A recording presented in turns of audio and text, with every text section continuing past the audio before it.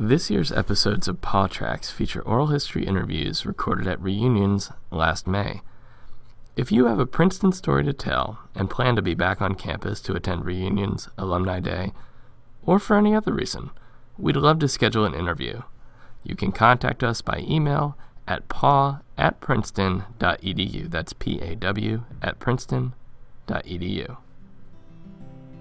Some of our favorite Paw Tracks interviews feature alumni talking about the people who shaped their time at Princeton. For John Potter, class of 1965, the most influential figure was the dean of the chapel, Ernest Gordon.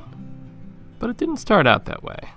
Freshman year, there was a compulsory chapel rule. You had to attend chapel or a local church half the Sundays of the year, and they had you had a little card, and somebody kept records somewhere. So I did that, and as many other students did, very reluctantly, and my impression of the chapel and of Dean Gordon was colored by my antagonism toward the compulsory chapel rule. Sophomore year, I met Mary. Of course, Princeton was all male in those days. We had, if somebody knew a girl at one of the other local colleges, they'd call up and say, bring a carload of your friends over. And I think it was sophomore year, just after I joined Elm Club, they had one of these little mixers, and they had some girls there from Trenton State College, and Mary was one of them. And we met and hit it off right away, and got more serious as time went on, so we continued to date. And by the fall of senior year, I was ready to propose, and I did. But I had some reservations about what kind of marriage, because I knew I was not a believer. And yet I had this kind of culturally induced feeling, I guess, that a church wedding was best, and I didn't think Mary would want just a civil ceremony, and I didn't really want one either. But as I said, I knew I wasn't a believer, so I tried to contact a number of other chaplains, and there were several other denominational chaplains on campus, but they were out of town or not available or whatever. And the last one I wanted to contact was Dean Gordon. But finally I ran out of options, and so he was the one. I gave him a call and set up an appointment with him, and went to talk to him. And this is about midway through senior year, so you got all kinds of other pressures and stuff. But this was the most important thing to me right then. So it was just after Christmas break, I think. I went to talk to him in early January. And I went through all this stuff about I'm not a believer, and I think I'd taken one religion course, so I had some idea. Christians believe in original sin, and I can't believe in that. Christians believe in miracles and supernatural. I can't believe in all that stuff. And so I rambled on for a while about all the stuff I couldn't believe in, and he just sat there very calmly listening to me, not interrupting. And but finally he said, well, now you've told me all the stuff you don't believe in, so tell me what you do believe in. So then I spouted off all this youthful idealism. We're going to make the world a better place. We're going to bring an end to poverty, an end to war, and the world is going to be a much better place through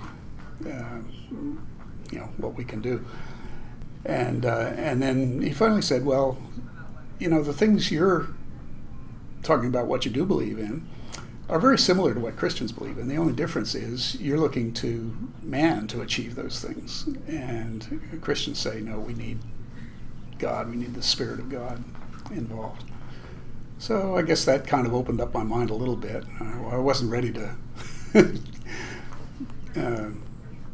change my faith at that point, but it got me thinking a little bit.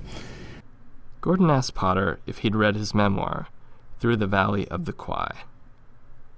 Well, I'd heard about this book. It came out in the early 60s, probably freshman or sophomore year. And it was about his experiences in World War II. And he was a British officer. He came from Scotland. And was captured after the fall of Singapore. He tried with several others to escape. They were in a sailing boat trying to get across the Indian Ocean to get to Ceylon, or now Sri Lanka.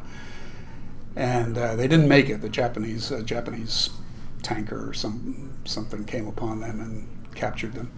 Took him back to POW camps, and then he spent the rest of the war in POW camps, suffering terribly. And the book describes the horrors of what was done to the prisoners, how many died along the way, and he nearly died. So I sat down to skim through it, and I ended up reading it cover to cover because it was just so fascinating and so moving.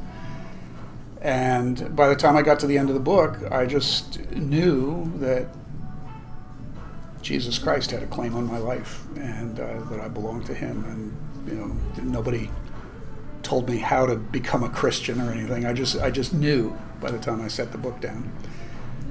And so then later on, of course, I went back to him and said, the situation's changed. Excited about the possibility of being married in church, and of course talked to Mary about it. On June 19th, we were married in the chapel by Ernest Gordon. The story doesn't end with the wedding ceremony.